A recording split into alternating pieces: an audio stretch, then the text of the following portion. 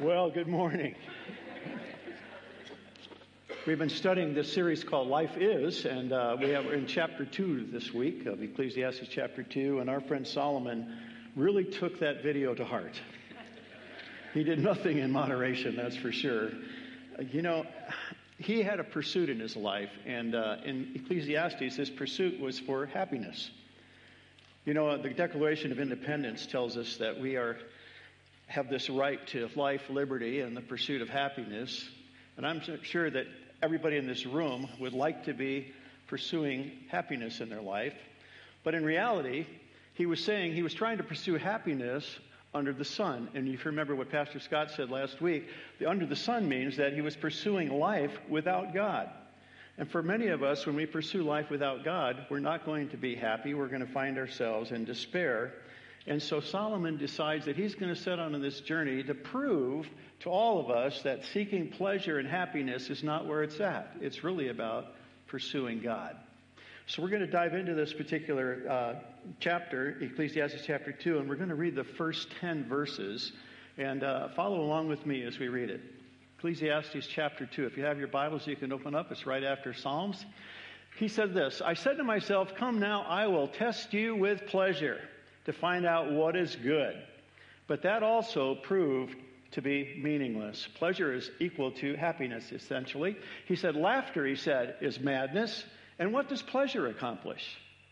I tried cheering myself up with wine and embracing folly, my mind still guiding me with wisdom. I wanted to see what was good for people to do under the heavens during the few days of their lives. I undertook great projects. I built houses for myself and planted vineyards. I made gardens and parks and planted all kinds of fruit trees in them. I made reservoirs to water groves of flourishing trees. I bought male and female slaves and had other slaves who were born in my house. I also owned more herds and flocks than anyone in Jerusalem before me. I amassed silver and gold for myself and the treasure of kings and provinces. I acquired male and female singers and a harem as well, the delights of man's heart. I became greater by far than anyone in Jerusalem before me. In all this, my wisdom stayed with me. I denied myself nothing my eyes desired. I refused my heart no pleasure. My heart took delight in all my labor, and this was the reward for all my toil. Life under the sun. That's what he was really describing. And in verse 1 he says, I thought in my heart, come now, I will test you with pleasure to find what is good. So he set out on a journey to experience every kind of pleasure you can think of. And so we're going to walk through this list of things that he did in order to find his pursuit of happiness in life. But it was trying to do it under the sun, which is oftentimes what we do as well. So look at the verse 2. He said, laughter, I said, was foolish. And then in verse 8, he said, I acquired men and women singers. He tried entertainment. Do we try entertainment in our culture today to figure out how we can find joy and happiness? It might be video games. It might be Netflix. It might be the television. It might be concerts. Whatever that is, sometimes we look for entertainment as to solve our problem of our sadness and our despair in life. But he tries entertainment. That's the first thing he tries. And I think about laughter and how important it is in our lives. That's really true. But I wonder how well it worked for Robin Williams. Laughter's great. And if you remember that old Reader's Digest section where it says laughter is the best medicine, it is great. It's great to be able to laugh sometimes, but it's not the answer when it's under the sun, S-U-N. So he goes on to the next thing, and he says, I tried cheering myself up with wine. So what he tried to do is he said, I'm going to switch from entertainment, I'm going to try a little alcohol. I'm going to try that because that seems to be a part of my life, and I want to have a little wine to just enjoy life. But I looked up some statistics on alcoholism. It's pretty scary. 88,000 deaths a year are caused by alcoholism. Sometimes we don't consider alcohol as a drug, but in reality it is. It says 30 people die every day in motor vehicle accidents due to DUI. 30 people a day. This one statistic was a little startling to me. It said 17% of men and 8% of women will have alcohol addiction in their life. Some of you maybe have experienced that. Sometimes we look to alcohol to settle our nerves, to de-stress and to relax. But it's not the answer, is it, under the sun? So he tries something else. He decides that he's going to try accomplishments. And so in verses 4 or 5, here's what he says. He said, I undertook great projects. And those projects were all kinds of things that he wanted to accomplish in his life. And so when you read about it, you really discover that everything is an I. He said, I planted vineyards. I built houses. I made gardens and parks. I made reservoirs. I planted fruit trees. He wanted to accomplish things in his life, so he had all these projects that he threw himself into to try to find some sort of pleasure in his life. And I don't know about you, but sometimes we do the same thing. We throw ourselves into our hobbies and our projects, and we just find ourselves buried in those, and we find joy and pleasure in it. But under the sun, it can all be meaningless. And so accomplishments, and I know we can look back in our lives, for many of us who are older, and we can look back on various accomplishments that we've made, and it kind of brings joy to us. But it goes really pretty much unnoticed the day we die. So accomplishments, he throws that in. Then he talks about his possessions. This is mind-boggling when you think about it. He said, I bought male and female slaves, had slaves born in my house. I also owned more herds and flocks than anyone in Jerusalem before me. I amassed gold for myself. He had so much wealth, it was unbelievable. In fact, in today's modern day terms, he makes Warren Buffett look like nothing, like a poor man. Most scholars believe that Solomon was at least worth $2.1 trillion. This guy was a wealthy man, probably the wealthiest man that ever lived. In fact, I did a little research. This is really interesting. On a daily basis, it took 180 bushels of flour, 60 bushels of meal, 30 head of cattle, 100 sheep and goats, just to feed his household every day. I mean, this guy, you talk about moderation, he didn't even know what moderation was. I mean, he lived in excess, day in and day out, and he found yet it meaningless to him as long as it was done under the sun, when God wasn't a part of it. Then he moves on to something else. He moves on to sex. He said, I acquired men and women singers and a harem as well. Do you know he had over 700 concubines? I don't know how the guy pulled it off, to be honest with you. We have a tendency to do that in our own lives. And you know how we do that? Pornography. These are some staggering things as well. Do you know that 70% of Christian men under the age of 50 have viewed pornography at least once a month? We're trying to find fulfillment somewhere. They say that pornography basically is based upon a lack of intimacy in relationships. And so men and women both, there's 20% of Christian women are involved in pornography as well, trying to find some sort of intimacy in their pursuit of being happier and more pleasurable. We think about bad marriages and how they've spawned extramarital affairs, and we have this grass is greener mentality in life. And so we think that maybe finding another person in our lives is going to give us that happiness. And here's a guy that exploited it to the nth degree. I think of a guy like Robert Kraft, who had everything, the owner of the New England Patriots. And then they find him in the scandalous place in prostitution during the Super Bowl. I mean, we're looking for something there, and it's not going to give us any kind of satisfaction, and becomes an addiction rather than something that God designed it to be. So he tries sex as well. But then he moves on. He says, you know what?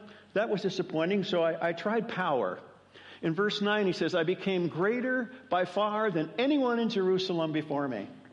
I mean, he had more power, more authority than any other person on the planet during that period of time. And yet, that power did not really make a difference in terms of his own life and satisfaction. You know, we all want to be in control, and power feels pretty good. But sometimes when we get in control, when we're at the top of the heap, that power can be very devastating. You know, as a senior pastor for many years in my church down in the valley, you know, it all looks good when you're the guy on the top. But when you're a guy on the top and you, quote, have a lot of power or control or influence, it can be a very lonely place to be. And here was a man that was so powerful, he didn't even find that joy or that happiness in power. It was disappointing to him, again, under the sun, as you went. But then he turns to work. He says, my heart took delight in all my work. Some of you have spent a lifetime, many of you are retired, and you spent a lifetime pouring yourself into work. I was with a friend yesterday I was playing golf with, and he was telling me even, men seem to find their identity in their work, but he was sharing with me yesterday that his wife just got laid off. She was a regional manager in a mortgage company, and she thought, well, I'm going to retire early. And after retiring, or being forced to retire because her job was discontinued, she was bored and felt like, who am I anymore? And for some of you, maybe you felt that way. You've poured yourself into work and you say, you know what, for what? Yeah, I'm retired, but somehow that I found my identity in that, and that just didn't bring all the joy it did at the time. But right now, it's just it's a little frustrating for me. So what does he say in verse 10 as he kind of bottom lines this whole thing of all these things he tried in excess? He said, verse 10, I denied myself nothing my eyes desired. Now, all of us in this room do not have the capacity to do that, right? Nothing, because he had it all. And yet, he was still disappointed. But what does he say? But his heart was still what? In despair. Why? He hated life under the sun. Under the sun. He hated life without the presence of God being there on a continuing basis. And therefore, he was frustrated. His life was in despair. And you think, how could this guy be in despair? He had it all. And yet in many ways, we too have it all. And I'm wondering how disappointing life can be to us, because the title of our message today is Life is Disappointing. Well, as I read this, and I heard Scott's message last week, and it can be a downer. You say, well, then, if this is all there is, then what about life? Where do we go from here? And so I thought, well, how does Jesus feel about happiness? What does he say about it? And so I went to Matthew chapter 5, and I discovered that Jesus was very clear on how we truly find happiness under the S-O-N. We need to learn how to live life under the S-O-N, not the S-U-N. And so I want to take you to Matthew chapter 5 this morning as a counter to this life of despair that Solomon was dealing with. And we're going to go to verse 3 of Matthew chapter 5, verse 3. If you have your Bibles, you can pull that up. But he says, all these are the, quote, Beatitudes, which basically are these principles that Jesus lays out to find happiness. And so each one of these Beatitudes starts with the word blessed. And that word blessed means happy. So he's saying, happy is the man who blank, blank, blank. So we're going to look at this as an alternative. And the first one that he writes about is that your attitude determines your altitude, and that's why we call them the Beatitudes. But here's what he says. He says, blessed are the poor in spirit, for theirs is the kingdom of God. So he starts out with an incredibly important statement. He's saying, look, happiness can only be found when we recognize our need for God. In fact, Solomon summarizes his chapter. He says, for without him, who can eat or find enjoyment? I'm going to ask the guys to come out and bring an illustration to you this morning, because I think this is really important. I discovered over my lifetime, and I'm sure you can too, that our life is very compartmentalized. And if you look at these ice cubes in this particular picture, you're going to notice that each one of these ice cubes maybe represents one of those areas that we try to find pleasure under the sun, right? And what happens to a lot of us as believers is that we stick all these ice cubes or all these compartmentalized in our life, and then we just add one more ice cube, and it's called God. So we throw that into the mix. And when we do that, what happens is he can get buried in all of the stuff that we try to find pleasure under the sun.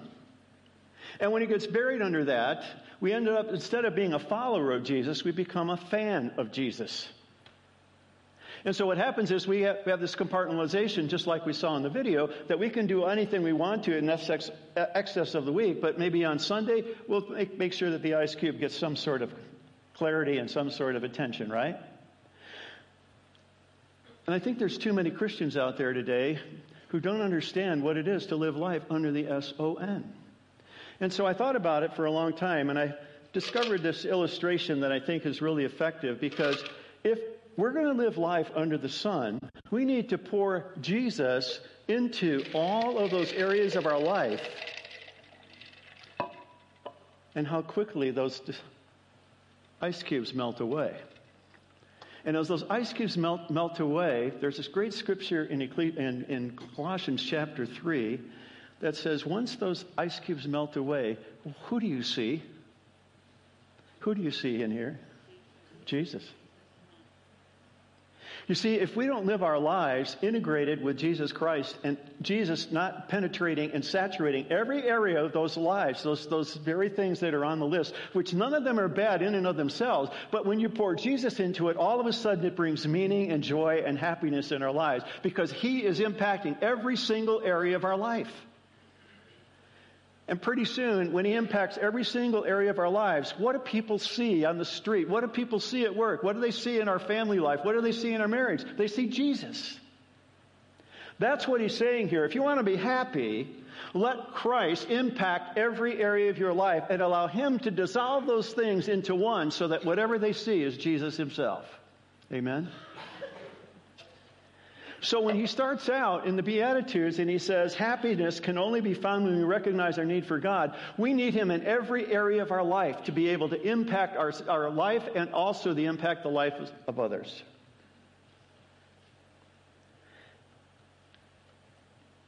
He goes to the second attitude, verse 4. He said, "Blessed are those who mourn, for they will be comforted." So He's saying, happy are those who know how much God cares about them. You see, we're all going to struggle in life. Scripture says, don't be surprised when you encounter various trials, right? He says that in James chapter 1. So there are times in our lives where we're going to grieve, we're going to have frustration, we're going to have issues, we're going to hurt. But He says the happy guy is the one that realizes that in the midst of all that, Jesus said, I will never leave you nor forsake you. And when He said, blessed are those who are comforted, so that you can comfort others. So He's saying, even though you may be struggling with some things, you can find joy in that, because you know that Jesus hasn't left you, that He still loves you, that He still cares about you. For some of us this morning, that's really hard for us to swallow, but in reality, that's where Jesus is at. So then we go to verse 5. He said, blessed are the meek, for they will inherit the earth. And I say this as happy people are humble people. Have you ever met a happy person who's narcissistic? I remember counseling a lady one time back in the day when I was pastor in my church. And I spent hours trying to counsel this gal, and it just was really frustrating. And so one day I said, you know what, you're just an egomaniac with an inferiority complex. Didn't go over very well.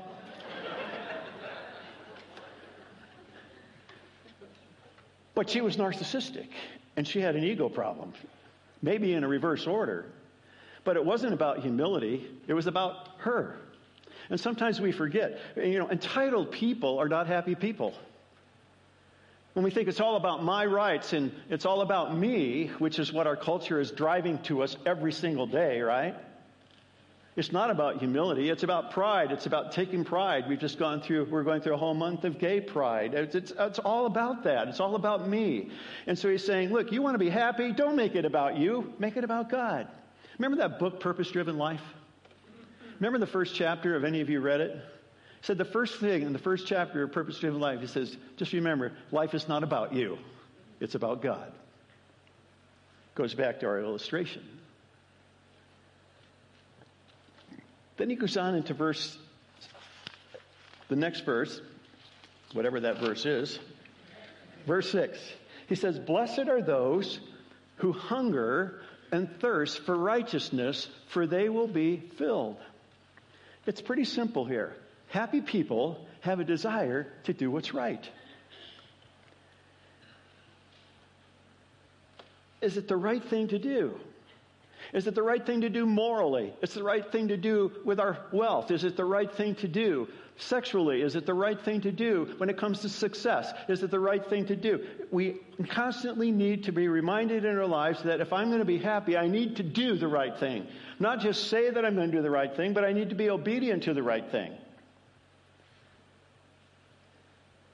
And I don't know about you, but when you do the right thing, don't you feel good about it? Don't you feel like, yeah, I'm doing what God wants me to do. That's the right thing to do. And so he said, look, if you want to be happy, do the right thing. Stop doing the wrong things. You know it. You know better than that. Verse 7. He says, happy or blessed are the merciful, for they will be shown mercy. Happy people know how to forgive. The most unhappy people I have met in my career as a pastor over the last 40 years are people who don't know how to forgive. For some of you this morning, you're not happy because you still are hanging on to some wound that has hurt you in the past, and you've never really forgiven it. And it's eaten you up. And then you wonder why you're not a happy person. A lot of anger issues, I think, in our culture today are a result of unresolved wounds of the past. And so we've never forgiven those wounds. We've never dealt with them. We've never confronted them. And so we're extremely unhappy, and it comes out in anger and frustration. And he says, look, if you want to be a happy person, forgive, just like Christ forgave us.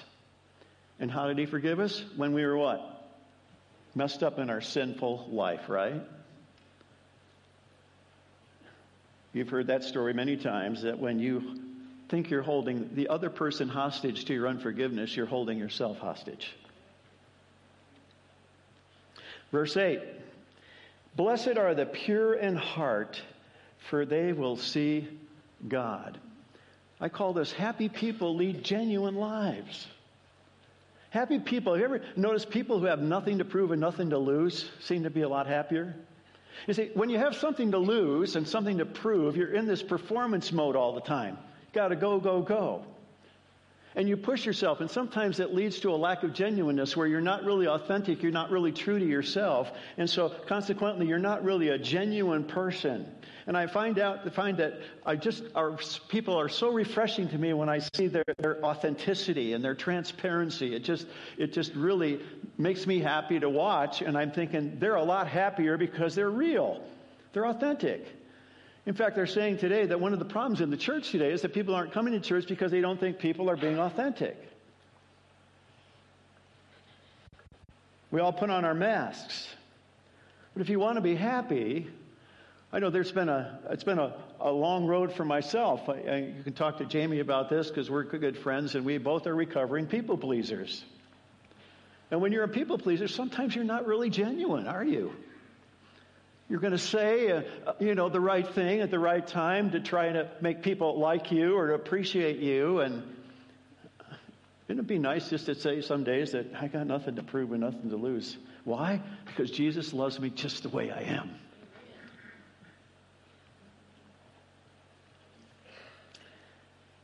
Verse 9.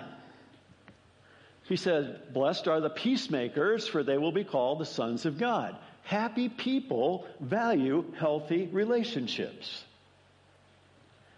Have you ever met a codependent person? No matter what the other person does, it basically translates into them reacting to that. You know what I'm saying? They're codependent, and so, they'll do anything to please the other person, make compromises, rationalize, do whatever in order to be accepted. And consequently, it becomes a very unhealthy relationship where one is taking and one is always giving. And that's not a healthy relationship. And maybe some of you are pursuing those kinds of relationships in your life where you just feel like you're being codependent, you're enabling all the time, maybe bad behavior, and you wonder why you're not happy. Sometimes we have to draw the line and exercise tough love to have healthy relationships. We have to have compromise. We have to be able to talk things out. We have to find middle ground at times. And so he's saying, if you want to be happy, start hanging out with the right people and stop making poor choices in the area of your relationships. In verse 10, Blessed are those who are persecuted because of righteousness, because theirs is the kingdom of heaven. Now, he doesn't say, happy are those who are persecuted because they're a bunch of jerks. Right? What is he saying? He's saying happiness comes when you are persecuted for doing the right thing. In other words, happy people live a life of integrity. In other words, happy people have convictions. They draw lines in their life. They have boundaries. And when you don't have boundaries, you start having these kind of relationships like I just described where there's codependency. So he's saying, listen, happy people, what they say and what they do adds up. Why? Because they have drawn lines in the sand between them and God where they have indeed a conviction, and people respect that in a person's life, and we need to operate that way. But if we're always compromising, we end up becoming hypocritical, lukewarm, and we have no effectiveness when it comes to being salt and light in this world today. So I say, if you want to be happy, live a life of integrity. Start having convictions. Start drawing lines. You see, the difference between living life under S-U-N and S-O-N is that one talks about doing things, and the Beatitudes talk about decisions that we make that affects our character. These things that he was talking about in terms of finding pleasure, all these things that are outside of us, in a sense, that we're trying to make us feel better. But what he's saying about Beatitudes is from the inside out, not the outside in. And so when we pour Jesus into it, we're going to be a lot happier. Amen?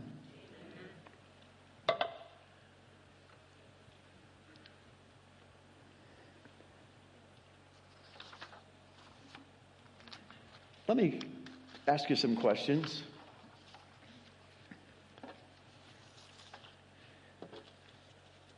Which sun are you living under? Let's be honest this morning. Which sun are you living under? S-U-N or S-O-N? Oh, for some of you, it might be some like middle ground where you were the person that maybe throws the ice cube at least into the pitcher. But somehow it gets buried there. Jesus gets buried there until Sunday, right? You know, I call that a fan, not a follower of Jesus Christ. See, you can be a fan and come to the game on Sunday morning and sing and worship and leave. That's being a fan. But a follower, you take Jesus into every area of your life. It impacts everything we do and say, decisions that we make. That's life under the S-O-N. So which sun, in all honesty, do you live under? And then I thought, which area of your life, which ice cube that went into that pitcher in your life, you have not surrendered under the S-O-N? Is it your accomplishments? Is it your wealth? Your possessions? Is it relationships? Is it your sexual area of your life? Which ice cube still hasn't been impacted by the S-O-N? These are questions I think we have to answer this morning. Let me give you some next steps as I come to an end of this. The first one is this. I think we all need to determine which pursuit of pleasure most often gets in the way of our relationship with God. Which one of those in that list? You want to go back through Ecclesiastes 2 and look at that list. One of the interesting things is that I didn't add to the list was he talks about wisdom later on. And I think that for some people, our intellect gets in the way of our faith. So anyways, what gets in the way of your relationship with God? Secondly, consider surrendering that pursuit back to God. Say, okay, I've discovered what it is. You know, I got to be honest. It might be more than one. But you're saying, you know what? That's an area of my life that Jesus has not saturated. He's not impacted. He's not changed. He's not had any kind of relevance there. And then finally, where do I need to make, a little play on words, a beatitude adjustment? When you look at those areas of happiness, which one do you struggle with? You know, your life is living under the sun. That's the desire of your heart. But there are days where I have something to prove and something to lose. There's days where maybe I lack integrity and I've stepped over the line and compromised. Discover what that is and surrender that. Confess that to the Lord. And what's really cool about confession and repentance, I'm a lot happier guy when I do that. I don't know about you. It's a struggle getting there. It's kind of like the tunnel of chaos, you know what I mean? But once you get there and you realize that forgiveness is on the other end of that, you're a lot happier person. So I'm going to ask you to think about it this morning. And if you feel like this morning God is speaking to you, I would encourage you to do more than just allow it to penetrate your heart this morning. I'd like for you to have it penetrate your feet. And what I mean by that is, we're going to do a closing song here in a minute. And if you feel like there's an area of your life that needs to be impacted this morning, and you've kind of gotten convicted about that, would you be willing to come down here and just surrender that to the Lord this morning? Would you be willing to do that? There's some of you here this morning that, to be honest, you're a fan. And you're kind of like the video, right? You're kind of hanging out all week, and God hasn't even impacted anything in your life, and then you show up here on Sunday, and that's good, but he's just become another ice cube.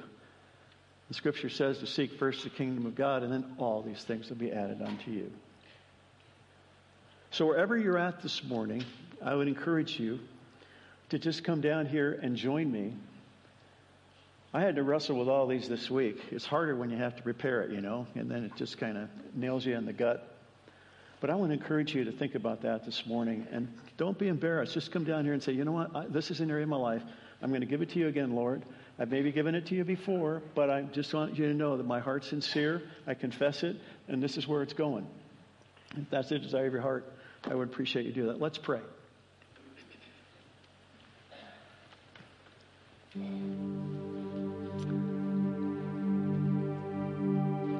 God, it's amazing how a guy like Solomon brought this example to our heads and our hearts.